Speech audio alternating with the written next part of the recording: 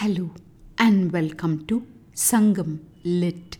This is Nandini Karki, and in this episode we perceive a retrospective look at the past in response to a difficult situation in the present, as portrayed by Sangam literary work Kurundogai 223, penned by Madurai Kadayattar Maganar Vennaganar, set in the hills of Kurunji. The verse speaks in the voice of the lady to the confidant in response to the confidant's words that the lady must bear with the man's parting.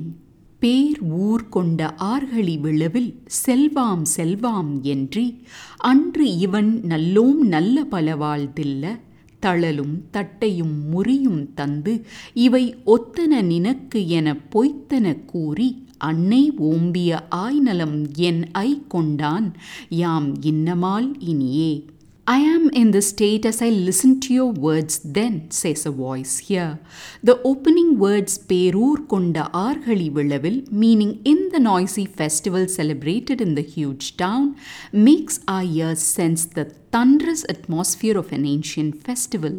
We glimpse objects used in the mountain country in Talalum, Tattayum, Muriyum, meaning slingshot, rattle drum and tender leaves. The phrase Annai Vombiya Ainalam, meaning the picturesque health and beauty that mother protected, talks about the role of a mother in the well-being of her daughter. Ending with the words Yam Innamal Iniye, meaning now I'm in this state, the verse welcomes us to listen with empathy. An odd mix of festivals, objects and mother's care in this verse. The context reveals that the man and lady were leading a love relationship when the man decided to part away from the lady to gather wealth for their wedding. The lady languishes in his absence and the confidant insists that the lady must hide her feelings and bear until the man returns. To the confidant, the lady says, "You once said to me, let's go to the uproarious festival in the great town.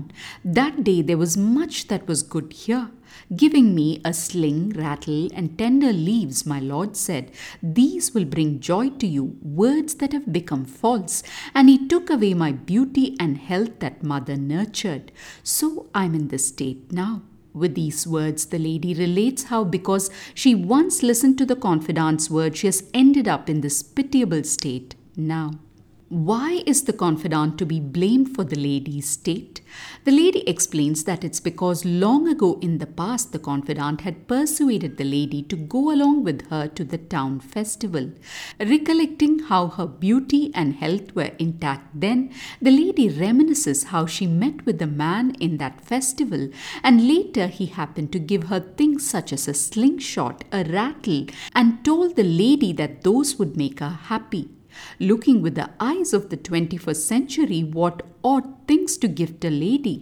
But what seems strange now was a sensible gift then. It's a well-known fact that the primary occupation of mountain maidens was to drive away parrots in the millet fields, and that's why the man is handing over these tools to the lady. Isn't it common today to gift one's love with the latest gadgets that technology has to offer? Smartphones and laptops are the most common gifts these days. This bent of mind seems to have been there in the Sangam times too.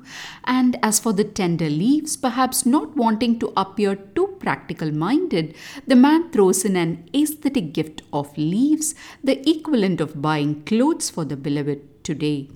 Returning to the verse, the lady stresses on how the words of the man saying those things would bring happiness to her has become untrue.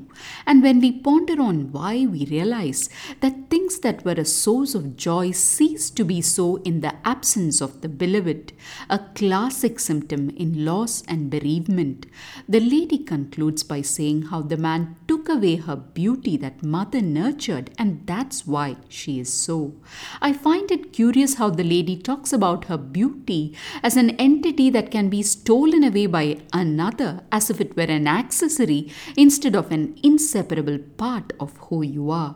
Beyond all these facets, what can be sensed here is a pressure on the lady to appear calm and composed on the outside, no matter what she feels within. perhaps a moment of gratitude for the strides we have made today when it comes to being open about feelings within, which is the true path to a sane world. Thanks for listening to this episode of Sangam Lit and journeying with me to ancient lands and minds. Please visit nandinikarki.com to share your thoughts and do spread the word about Sangam Lit. Until next time, Nandri Vanakkam.